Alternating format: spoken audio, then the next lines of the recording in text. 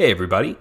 Before we get into today's episode, we want to let you know about our guest's upcoming album release, The Bardic College Dropout. This will be Matt's third album, and it focuses on a more dark, atmospheric tone. The album releases on November 11th of 2022 and will be available on all music streaming platforms. Check the description of this episode for information about that album and links to where you can find any of Matt's other projects. Thank you for listening, and we hope you enjoy this episode.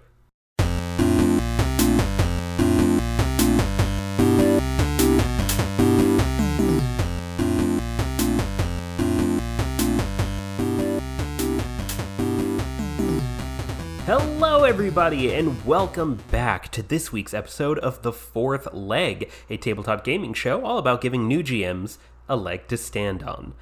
My name is Hunter, I'm your host and editor, and today I am joined by our abdominal hosts, Joe and Kelsey. Joe and Kelsey, say hello. How's it going? Hello! That's a new Kelsey's saying it with their abs this time. Yes. Love it. It's like a Snapple commercial. Very supportive.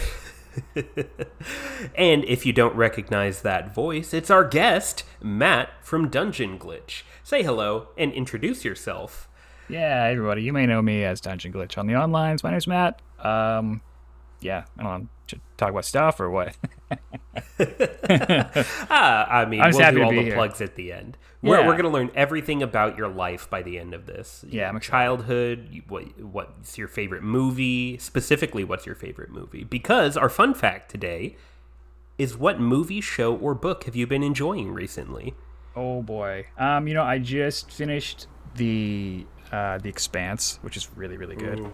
Ooh, I've heard good things. Yeah, it's fantastic. And I also just binged We Are Wrexham, which is the soccer football club. Yeah, right? the football club. Right, exactly. Ryan Reynolds and that guy from It's Always Sunny. Yeah, it's Mac. It's Rob McElhenney. Yeah, it's fantastic. So good. Oh, wonderful. So what movie, show, or book have I been enjoying recently? I actually just finished up watching Gargoyles for the first time since the early 2000s. Classic. Yay! That's a treat. It's so good. So much better than I remember now that I'm old enough to actually pick up all the subtext. And the fucking voice talent. Can we talk about that for a second? Yeah, Keith David, like half of the Next Generation cast. Star Trek. Yep. Yeah. Absolutely incredible. Oh, my bisexual heart. Jonathan Frakes. Elisa Maza, please. Yes. All cops are bad, though. Anyway, jokes aside, I also really, really enjoyed She-Hulk. Yeah. She-Hulk's been really enjoyable. We wrapped it up this week. I did not enjoy the first episode at all, but I gave it another shot, and I really enjoyed the series overall. Good. They did hit you with the kind of the origin bloat, which Marvel has been good about avoiding most recently, but... Yeah. I liked it. I could talk about that for a while. I liked the show overall. I didn't like the first episode. Fair enough. But anywho, Joe, Kelsey, take the floor. Who's next? Yeah, I'll go. So most recently, I am like 3 or 4 chapters left in a book called Dies the Fire. It is written by S.M. Sterling, and it's from the 90s, and it's basically at a certain point, I want to say in 1999, there is this event, and electricity stops working, gunpowder's chemical composition is altered, so it burns slower and is not as powerful. And so it basically sets everybody back almost 1,000 years. So everybody is like running around on bicycles and horses, like in kind of a feudal society, because things don't work the way that they normally do. Like you'd have to travel a day in something that would take you like an hour in a car. So like the first book, Y2K. yeah, the first book, Dies the Fire, is kind of, it's like the immediate reaction as these like small groups start getting formed, and then the series kind of develops, and they are kind of like their own like tribes and kingdoms and things like that. That sounds awesome. That reminds me of what I wanted Jericho to be. Yeah. Oh, yeah. I enjoyed Jericho for the most part, and then stopped. It petered out. Yeah.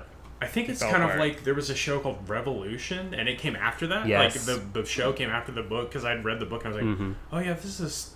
But I'm revisiting the series to actually like go further. I think I read like half the second book, and I was like, oh, well, revisit it. Yeah. Gotcha. So lately I've been listening to the audiobook version. I have to specify that, but the audiobook version of The Long Way to a Small Angry Planet by Becky Chambers. Okay. Ooh. Yeah. Interesting title. Yeah, I heard about it through a booktuber, Bowties and Books. Highly recommend their channel. They have really good book recs. Although the last two that they recommended, I was like, about. But they did recommend The Long Way to a Small Angry Planet when talking about another book. And I was like, oh, I got to check that out. And then I looked at it, and it has a lot of like Firefly vibes with the whole, like, your crew is your family. We're taking this gig because we really want the money, and the gig is not what it advertised itself to be. Kind of, it's episodic in nature, but it is very good. That's cool. The title of that book, this is going to be a really weird self-plug, but the title of the book reminded me of our penultimate campaign update episode, because I'm really proud of the title. Yeah. But I named it A Mad Dash to an Inevitable End. Ooh. That's good. Which I think is a really cool title. That is a really cool title. You're I way better at titles than I am. That's how I try to live my life. Yeah. Just really good at titles. The content, titles, A+. Yeah. Awesome. But now that we have our recent media out of the way, let's get into the topic, which today is going to be character voice. This is a topic that can be interpreted in a ton of different ways, so get ready for our tangents trademarked that are bound to come up over the course of this discussion. And as is our wont, I'm going to invite our guest to start us off. Matt, what are your thoughts on character voice? You know, I've been discussing it with some people lately, because I'm doing voice acting more and more, and finding that overlap of where your voice comes in as a character while you're role playing. It just reminds me back to where it comes from when you're writing literature, that sort of thing. It's like voice is more than just an accent or a syntax. Like, hey, I'm going to be out here and just, I'm the Scottish dwarf again every time. And it's like that, just, I hate it. So Yeah. So character voice is, it's the things it's more than what your characters just sound like. It's what they say, how they're said, the motivation behind it. When you understand those kinds of things, you can start to put yourself into the character role more completely. And it's when you sort of become the character, it becomes more authentic. Yeah. So, if you don't mind me interrupting here real quick, I've got a good example of this. Oh, yeah. So, being the editor for this podcast, I pick up on certain vocal quirks, especially that Joe Kelsey and myself have, to the point where I understand what the waveforms for people's ums look like. Yeah. And That's so specific. It makes sense, trust me, because, for example, I have a tendency to pause, have a really long and then pause again before I continue speaking. Or I say in the middle of a syllable and then run through it like it never happened. So if I see somebody else speak like that, I immediately identify it with my own voice, because that's a quirk of my voice that is independent of the way that I sound or any accent or inflection that I have, is the way that I use or filler words, right? Yeah. So having little vocal quirks like that can also identify a certain character as sounding different than anybody else around them. Yeah. A little to add on to that, building on this tangent. When I was in college, I knew a lot of actor friends, like people who were majoring in theater. And one of them, my friend Lynn, who I still am in touch with now, they reached out to me and they were like, hey, can I study you? Because I need somebody to I need to record somebody just talking so that I can study their mannerisms and study how they talk as part of this assignment so that I can build on character voice. And I was like, sure. So they recorded me just talking about stuff. And then like about a week or so later, I saw the recording of them playing as me. And I was like, oh, wow, I talk a lot more with my hands than I thought I did. Or you were using your hands as you said that. Yeah. I don't know if you noticed. For those of you playing along at home. Yeah. Using my hands Take a shot. a lot. And also like just it was also how like it was how they said things that I was like, oh God, I sound kind of dumb sometimes, but also like this is kind of funny. Okay, sure. But like you don't have to be like actor levels of study to do that sort of thing, but being able to understand that everybody has their own way of like using hands to talk, or whether they talk like really loud out of the chest or through the nose, or if they're like really quiet or really loud or somewhere in the middle, like being able to understand how the character talks is just as important as what they say. Right. Yeah. I have a method that I use to sort of build the foundation for when you're making a new character and you're trying to not be yourself, really. Ooh. So I'm trying to play more characters that are very unlike me, which is really hard to do. Yeah. There's always that little kernel of you. Yeah, it's always going to be there. So for me, it's like I try to envision and then try to remember where the character is from, what they want in the moment, how they feel about who they're speaking with, and then what their typical methods for problem solving are. So like if they're impatient, if they're calculating, these are sort of going to more fully inform how I respond in character to the situation, which adds the authenticity to the voice. So when you have these sort of things, it's a good idea to also practice a lot. So, oh yes, both aloud and in text. So I like to write little short stories about my characters, but I'll also just walk around the house doing their voice, and then you can see how you can see how it looks, and then it sort of becomes like a second nature to you if you're playing this character a lot. Then you can start to like kind of hone in on the attitude, and once you get that. You can, like, if you think about different types of characters, you can be like a leader, a disruptor, a peacemaker. I'm on the Etherlog podcast now, and I play an antagonist. My character's a jerk, so it's a lot of fun for me. I normally like the helpful person, but my character Gale, he's a cloistered scholar and a very cocky fighter because he's a tank. He wants to fight. He wants to get better at it.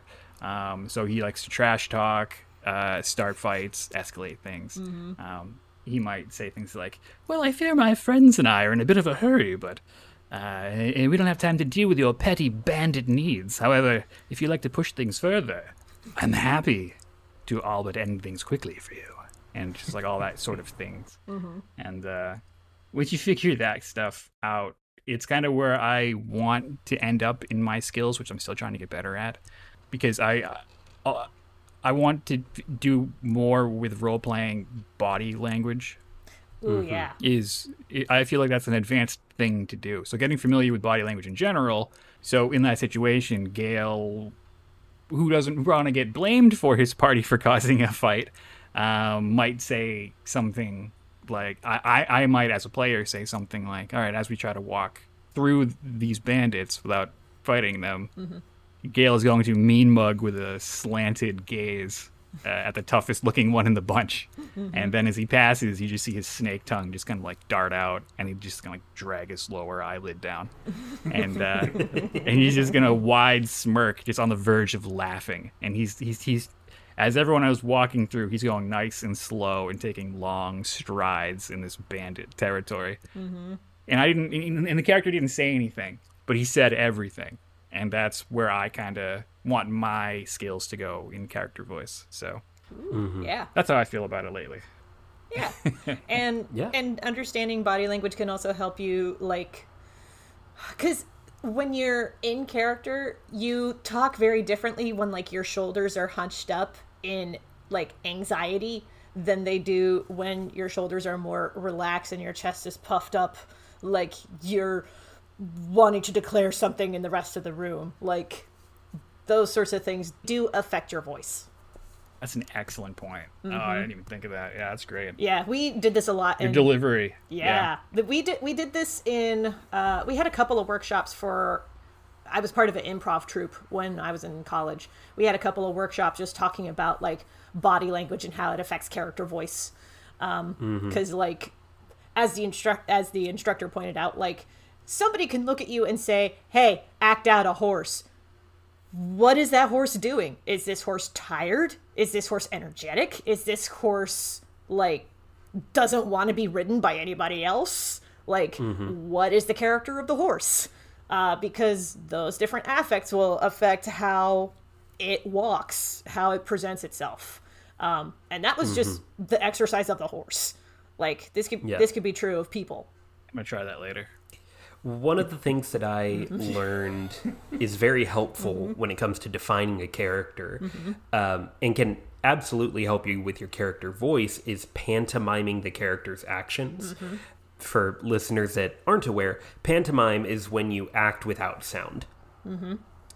And I find that moving through the motions of being a character can help you get a feel for what that character would sound like. If somebody walks with a really like bouncy step or like a really relaxed demeanor, they're not going to be like, my name's Batman. You know, like Batman's not going to be skipping through a meadow unless it's for a meme, you know? So typically speaking, pantomiming can really help inform the way that your character is going to sound.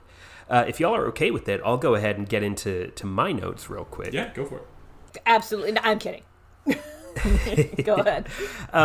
So Matt already touched on this, but voice isn't necessarily confined to tone, pitch, and accent.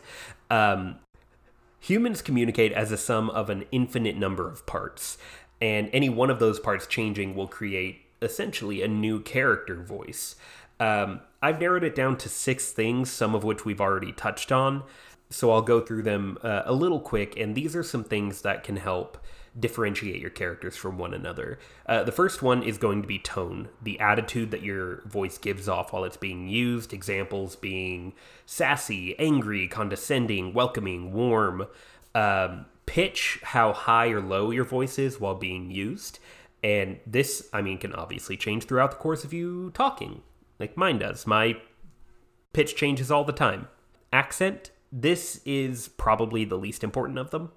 If I had to put a least important tag on him, because you don't need an accent to sound different, right? But some examples are Irish, Australian, Chinese, French, Southern US, Canadian. Be a little careful when you're using accents that you're not tripping into the culturally insensitive or mocking somebody with those accents territory. Yeah. Because, damn it, American media did a really bad job of referencing foreign accents. But still does sometimes, unfortunately. Still does. Yeah, there's also something to be said for how the British convey certain accents as well, because everybody associates the Cockney accent with somebody who's street smart and somewhat uneducated. Yeah. But just be careful with accents. They're not necessary. If you have to drop anything out of a different character voice, I would say accent is probably the first thing that should go. Next up is confidence. How assured of themselves is your character? You can have quiet confidence or loud confidence. You know, volume and confidence are not mutually exclusive or necessarily linked together. It's really important that confidence does not dictate how loud your character is. Next up is slang. Is there any shorthand language, typically related to geography or generational, that may come into play for your character? I've been rewatching Naruto recently. Nice. And one of the things that they use in the Japanese is... Yatabayo. Yeah, so in the English subtitles, it's you know, and it's considered like cheap speech. And if somebody slips you know into it, everybody else picks up on that, and they're like, oh, this is a person that doesn't have a lot of, education or whatever, right? Yeah. And people kind of look down on people for using that kind of slang term. But it is something that differentiates them from anybody else around them. So that's an example of slang. Body language is the other one. We just went over that. Obviously, body language doesn't really translate to other people if you're playing in an audio-only game, but I still encourage you to use it, because you acting out the motions of a character or the body language of a character is going to help you further understand and portray that character in an accurate way. Yeah. So it's good to do, even if nobody can see you. Yeah. And it's like Matt was saying, like, you don't necessarily have to, like, visually do your motions. Like, you can narrate those actions just as well. Sometimes better. Some people aren't comfortable, like, physically acting something out, but if you let them narrate it, they can do a lot better job. Yeah. Absolutely. That's where I am. Agreed.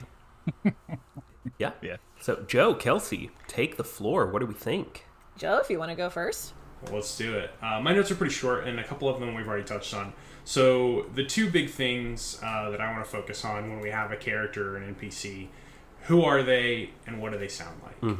So the first thing is have a general idea. Matt was already talking about these wants, needs, motivation, things that drive them.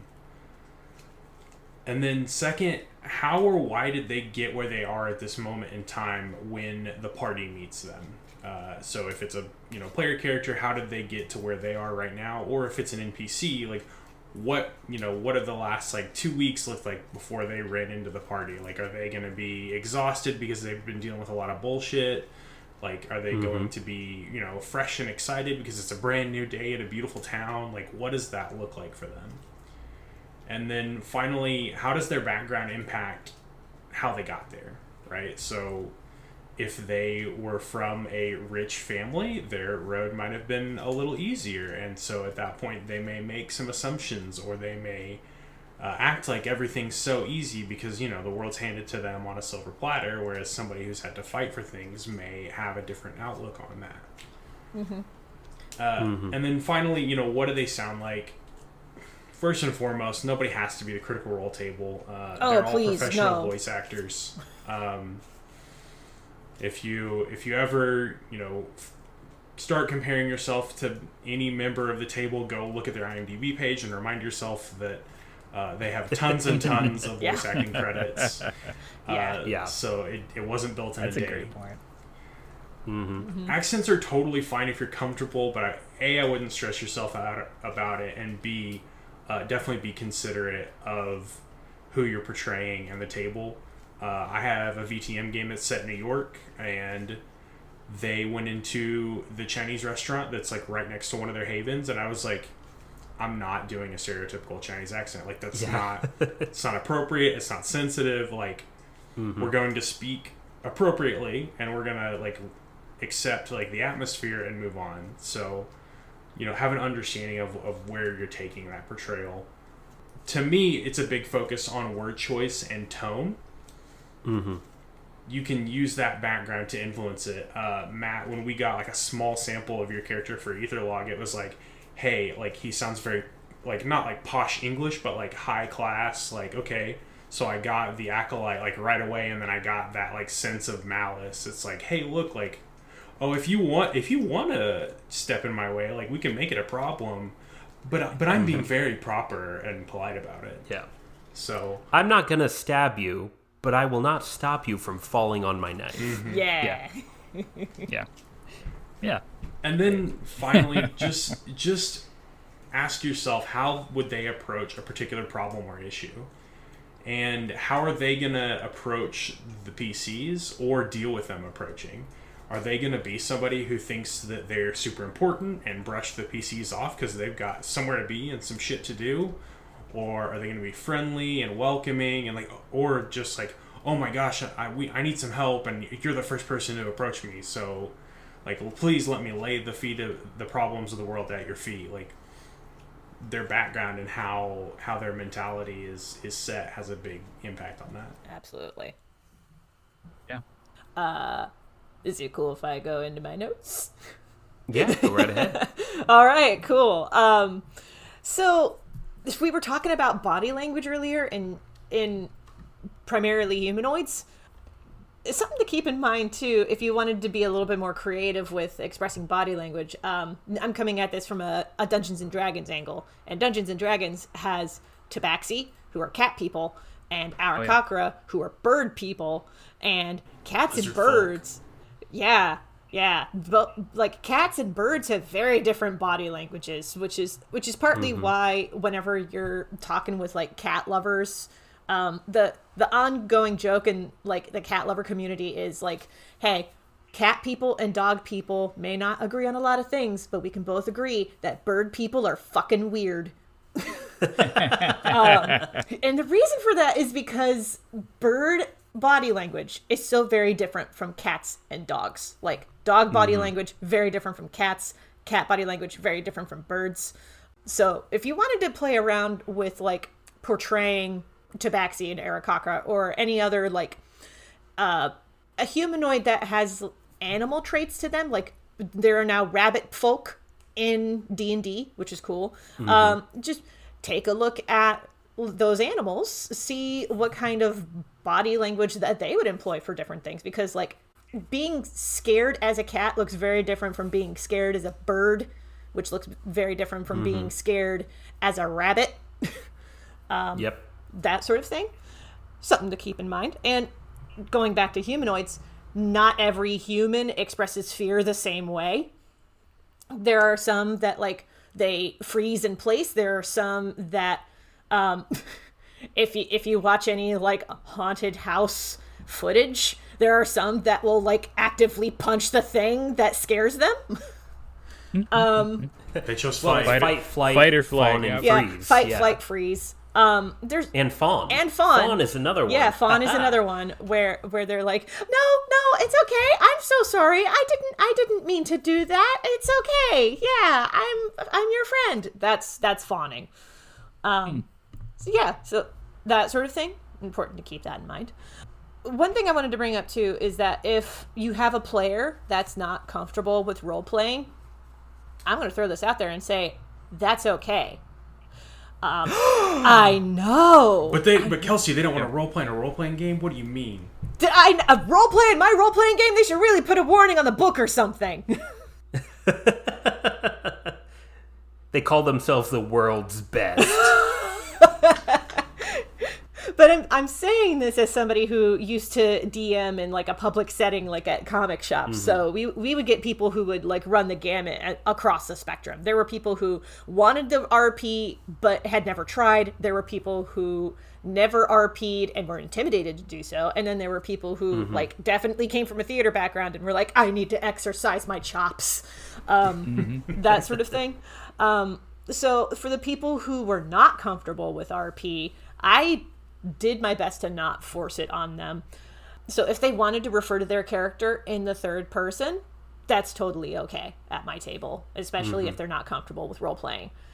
That said, if the player wanted to get more comfortable with RP, a good way to start that out as a GM is to start asking questions in character. So like as a GM, just calling back to a session that I ran 2 days ago, I'm already hunching because I'm anticipating getting into my Dr. Cochin voice. Because his shoulders are all the way up here and he's hunched over and he relies on leaning on a cane and he yells at people because he's kind of hard of hearing. And old man yells at clouds. Oh, I don't yell at clouds, motherfucker. I yell at the machinery for not cooperating with me when I'm trying to make some new artificial intelligence. God damn it. Like I love RPing this character, if you can't tell. Fantastic. Yes. So like I'm already doing the body language thing to anticipate getting into that, but like when I was RPing in this situation a couple of days ago, I was asking questions to the other players as Dr. Cochin, not as Kelsey, but as Dr. Cochin, and being like, are you going to be comfortable holding that thing? Because you need to be comfortable holding that thing. Like giving new weapons to people, or like, here, have this potion of, I think it's Storm Giant Strength. I don't know. It's very pretty. It looks like those like glittery wine bottles that you get that like it has a kind of cloudy effect. I don't know. I haven't tried it yet, but it's supposed to be good. Like, I love it. Yeah, I have a lot of for sure. I think that a lot of fun with this guy. I think that you're hitting the nail on the head there. As a GM, it's important not to project your expectations for yourself onto your table. Exactly. Yeah. Because, all GMs kind of have this air of acting around them because they have to be the world. Right. Right?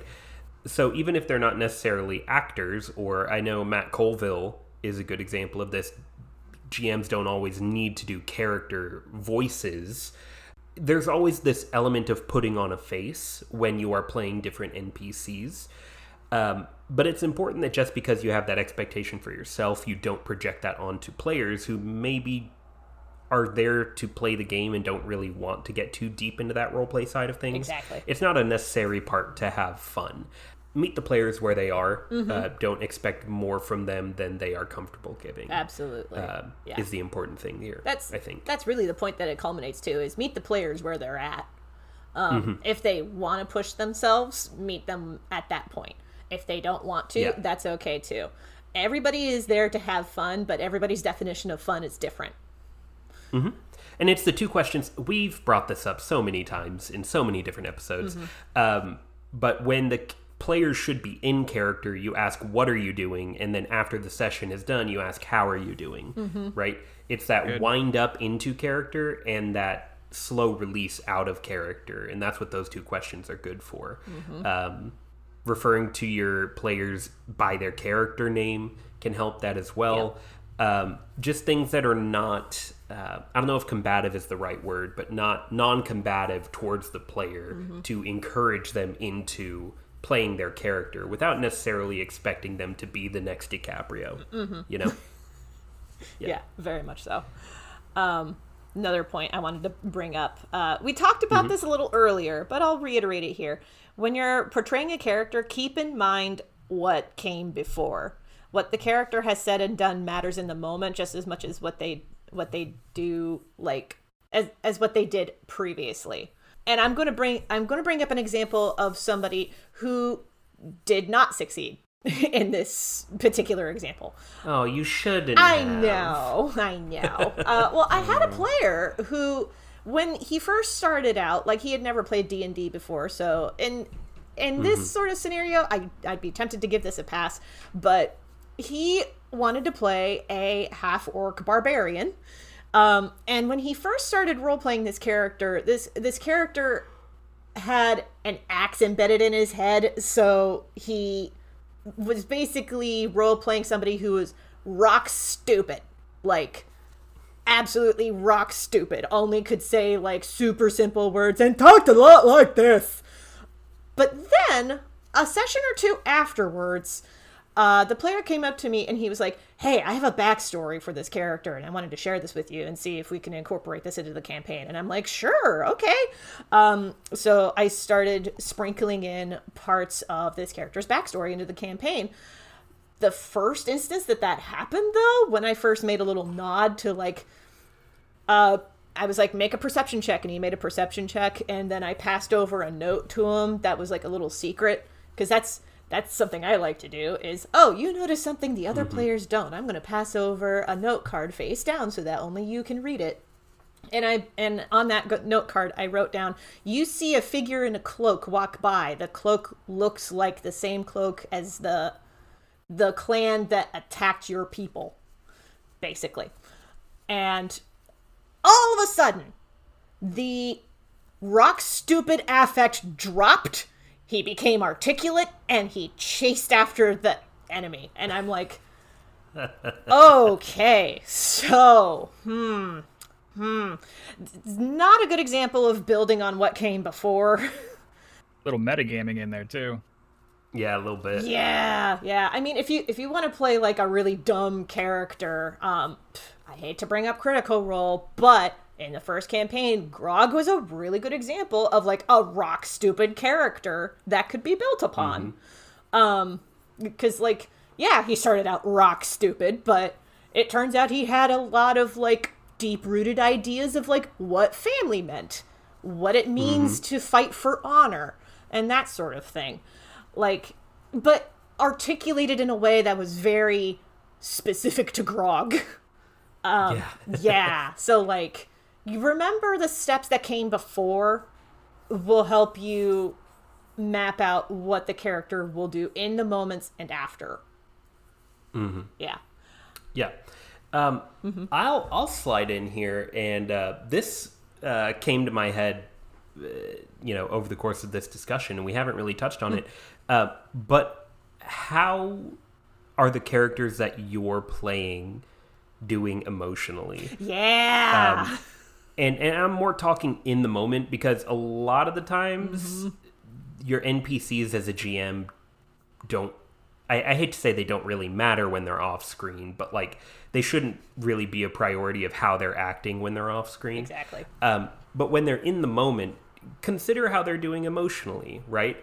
So this character that Kelsey brought up, axe embedded in his head, he sees the person who may be responsible, or is at least in some way related to the people responsible, and the emotional high of being in that moment affected the player and therefore affected the character. So you as a GM need to ask, how are the circumstances surrounding us right now going to affect this NPC's emotional state, and how is that going to affect the way that they're interacting with the characters? Let's just go with fantasy real quick. A king who has been slighted is going to be on edge and aggressive and emotional, likely, right? Yeah. If we're going with the stereotypical bratty king, right? Whereas somebody who's a little bit more wizened and a little bit more experienced with ruling a kingdom, let's just say a wise older queen whose, husband died in war and she's been sitting on the throne for decades at this point, and somebody insults her and she just goes, I'm still the fucking queen, dude. Like, oh, that's... What do I care? Oh, that's cute. So... Yeah, exactly. It's like, I am literally the most powerful figure in this country. Do you think a little insult's going to bother me? So different characters are going to react to the same situation in different ways. And that emotional expression can really do a lot to inform the rest of the table about your character, what their values are, what's important to them. And, in cases where there's going to be some kind of social or physical confrontation between the players and that character, it can also clue the characters into weaknesses that character has, or certain strengths that they want to avoid. The wise old queen, you're probably not going to be able to sway her with a petty argument or flattery, but the brash young prince, maybe you do, because he's more concerned with pride than he is with regality. So emotional reactions can do a lot to inform who your character is and to expand upon their voice outside of what they say and how they say it. Yeah. There's also a little room for some nuanced layering in there, too. If you understand where your character or the character is from, one of my favorite examples is for people who watch 30 Rock. It's whenever like Liz or Jack get flustered, they go back to like their characters like revert. So like Jack will immediately come out with a Boston accent and just go back to when he was a child back in sad Chester, Massachusetts. And it's and Liz's whole thing will just her affect will just change when she gets flustered. And I think it's the best way to break it down if you're writing a character is figure out where and who they were when they were in their formative years, and that's what they'll revert to when they're stressed. Yep. That whole building on what came before. Exactly. Yeah. It's very important. Absolutely. And that sort of thing is not easy to unpack. There's a reason why therapy exists. Yeah. Yep. Absolutely. Also wanted to add, just talking about not just character voice, but like having characters around in general, you got to ask yourself, with NPCs in specific, why is this character here? If they're just there for exposition, either find a second way to make them resonate or retire them once they've given the exposition. Bringing this up because I have a sibling love her to death. She had reached out to me and she was like, I have an NPC and he's stuck around with the party, but I don't know what to do with him other than to make him an exposition bot. And I was like, is there anything he's particularly afraid of? And she's like, well, I mean, this is a Curse of Strahd campaign. And I'm like, no, like an irrational fear. Like, obviously you can be afraid of vampires in a Curse of Strahd campaign, but like an irrational fear can also add a little layer of character creativity in there, maybe make them resonate a little bit more, because like thinking of Indiana Jones and his absolute fear of snakes, it's not like oh no, they are my mortal weakness and they will kill me. He's just like, I'm a dude and snakes are gross. So a real world example of this, and here's fun fact part 2, I really don't like frogs. I did not know this about you. Like, frogs freak me the fuck out. Like, if there's a frog in front of my door, I will either find the closest stick to push it away, or I will find somewhere else to be. I refuse to give them the opportunity to touch me. I think they're gross. Does this include toads or just frogs specifically? Anything that looks like a frog. So toads included. Nobody escapes. I just learned something new. So you all just learned something new about me. Yep. Don't send me frog TikToks like my fiance does. But Naruto's a frog sage. Don't ask questions you're not prepared for the answers to. I think that fits here. Yep. But yeah, like, irrational fears, absolutely. Like, I have no reason to be scared of frogs. Yeah. I have zero reason. I've never had a traumatic experience with a frog or a frog-like creature. But, you know, it informs a lot of who your character is, and it can lead to some pretty fun moments, you know? Oh, yeah. Absolutely. Yeah. Yeah. With both of that, like, it just reminded me. So, for anyone who subscribes to the Save the Cat screenwriting method books by was it Blake Snyder? Yes. One of the tools they use, and I use this in NPCs if you're doing like a horror thing specifically, the tool of what they call the half man. And if you have the NPC in a movie, he's the character who literally exists only to explain the rules of the movie, and then they die immediately.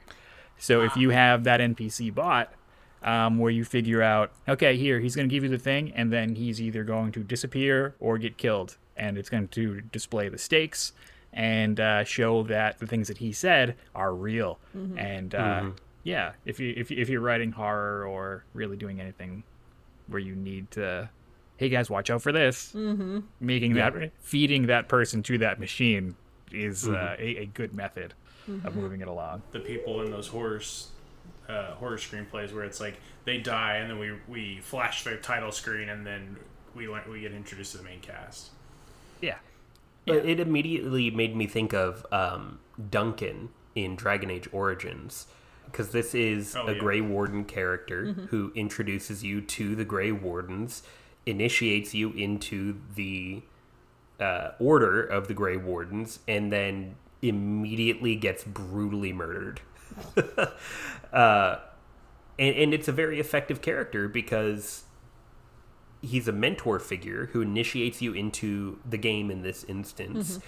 And you have this like emotional bond to, and then they're gone and you're left to kind of figure out the rest on your own. And it can be a very compelling thing.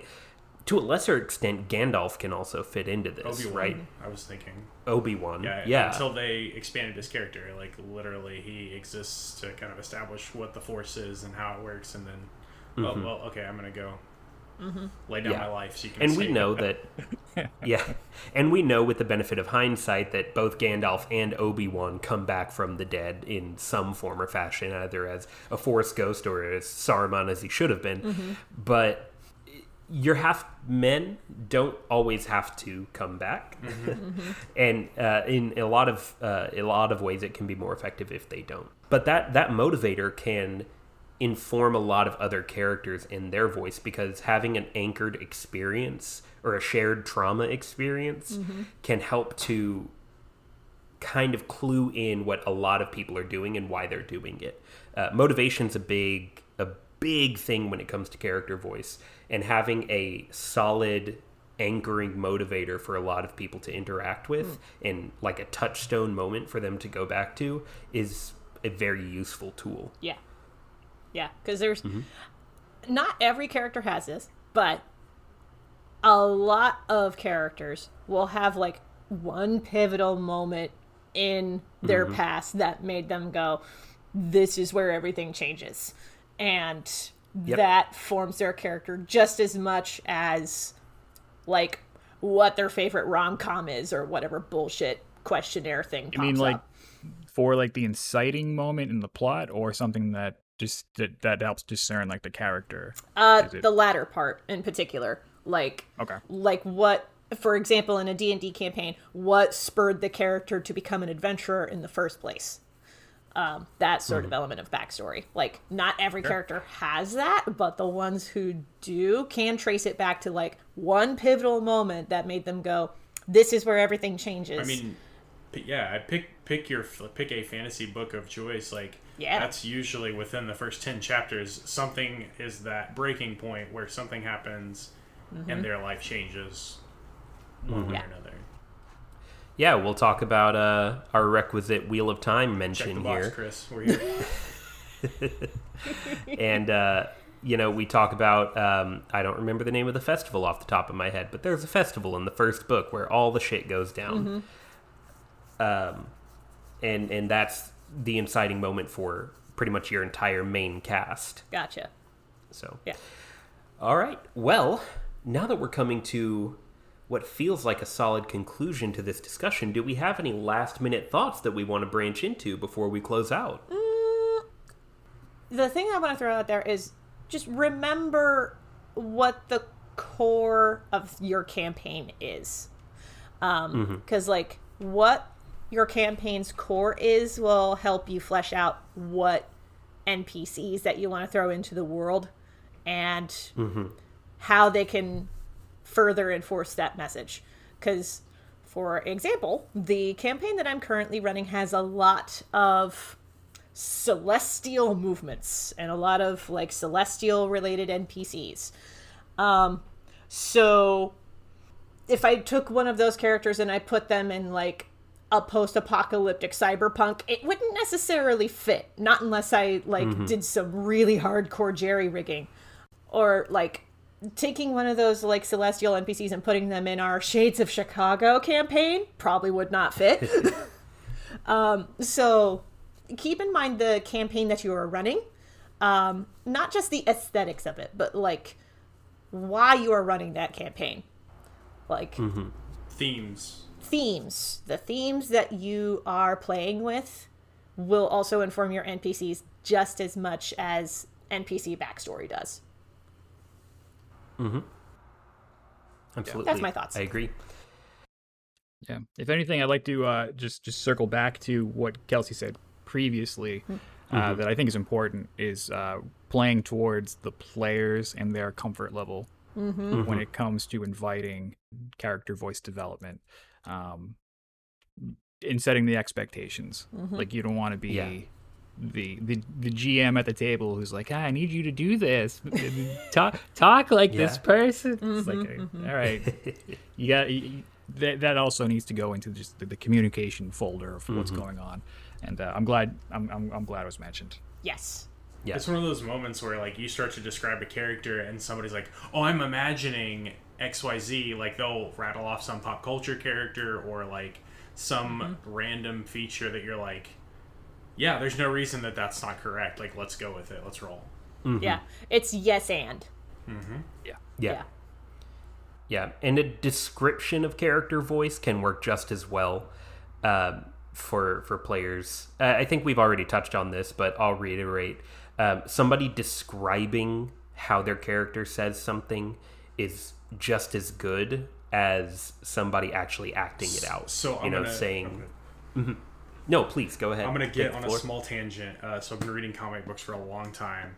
And one thing that makes my skin crawl is reading Chris Claremont's X-Men dialogue. Because he feels like he really has to put the phonics, like how the character sounds in the way that it's written. Mm-hmm. So Gambit got derailed down home south, like, and like I read it and it makes me cringe. And like that's the thing, is like you can describe that, oh, he's got this really thick like Bayou accent, and not have to like be uncomfortable in that wheelhouse if it's not for you. Yeah. Yeah, I mean that's where slang comes in, right? Like throwing in a mon chéri or something like that. Like Gambit uses that a lot. Just throw that in every now and again, and people are going to get the idea. Yeah. You know, character voice is not an exact science. No. So, no, absolutely. And with that, we have come to a close of the main discussion, and we're going to invite you, Matt. First of all, thank you for joining us, but we invite you to plug yourself. Where can we find you on the internet? What projects do you have upcoming? What's already running? And what have you got going on? Sure. Well, this is super fun. Thank you for having me. I love talking about any time that we can get down into like the mechanics of all of the things that, you know, we enjoy in our escapism hobby. So Yeah. So for me, if you want to catch me more, I'm DungeonGlitch on the onlines, primarily on Twitter, where I'll talk my face off a lot. I own Gemmed Firefly. We make nerdy T-shirts and merch. So if you like mugs or anything like that with D&D memes on it, or really any kind of meme on it, because I just make what I want. It's the best creator ethos. I'm sorry? It's the best creator ethos. Just make what you want. Yeah, that's that was the brand, because it's like I can't do any wrong if it's just me. Yeah. So it's like, all right, cool. I'm also on the Aetherlog podcast. That is, I can't spell it. I'm dyslexic. It's AETHERLOGUE. Yeah. That's available anywhere that you can stream podcasts. And I play Gale. He is a snake shifter monk. And Love it. just a tank and a jerk, and it's so fun to play because I get to do like I made his voice like the Joker mixed with like Jafar from Aladdin. Ooh. And he's actually a nice guy. So Are we talking about neck, beard, and fedora Reddit nice guy, or are we talking about like he's actually, you know, heart of gold? yeah, you know, he's loyal, heart of gold, but like he's a mercenary, like for real. So it's like, Oh, I love it. it's like, yeah, no. So it depends on what side of the contract you're on, really. Yeah. So Love it. Just throwing this out there, y'all should follow Matt on Twitter. His accounts is like one of the best ones to follow, in my opinion. Like anytime that I see a tweet of yours, Matt, I'm just like, oh, this makes my day so much better. And also buy his shirts, because I own two and they're both quite comfortable and cool. So. I've been meaning to get thank one. you so much. Perfection. More All right, praise. And with that, thank you all for joining me on this wild ride of a discussion on character voice. To you listeners, thank you for listening. Make sure to go back, listen to our back catalog. We've got plenty of stuff. By the time this episode comes out, I believe we only have one more episode of our campaign building series coming out. So that's really exciting. That's something that we started way back, like our second or third episode. So be sure to catch up with that and follow along for the rest of this season. Congratulations on that milestone. That's Oh, great. thank you. Thank That's you very awesome. much. That's a big deal. Yeah. Go down into the description to find links to all of Matt's social medias and all of our social medias. And make sure to give those a follow. Join us on Discord to discuss the episodes. And with all of that said and done, we'll see you in 2 weeks. Bye, guys. Thanks a lot for listening.